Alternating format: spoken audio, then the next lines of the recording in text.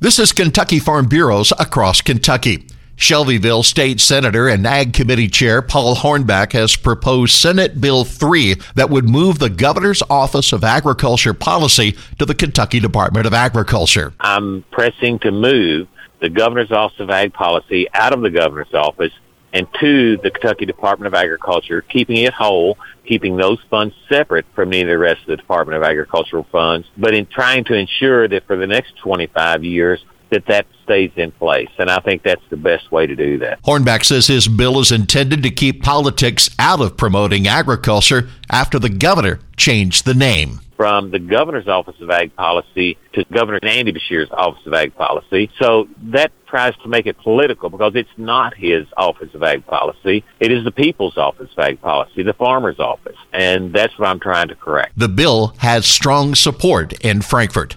This is Across Kentucky.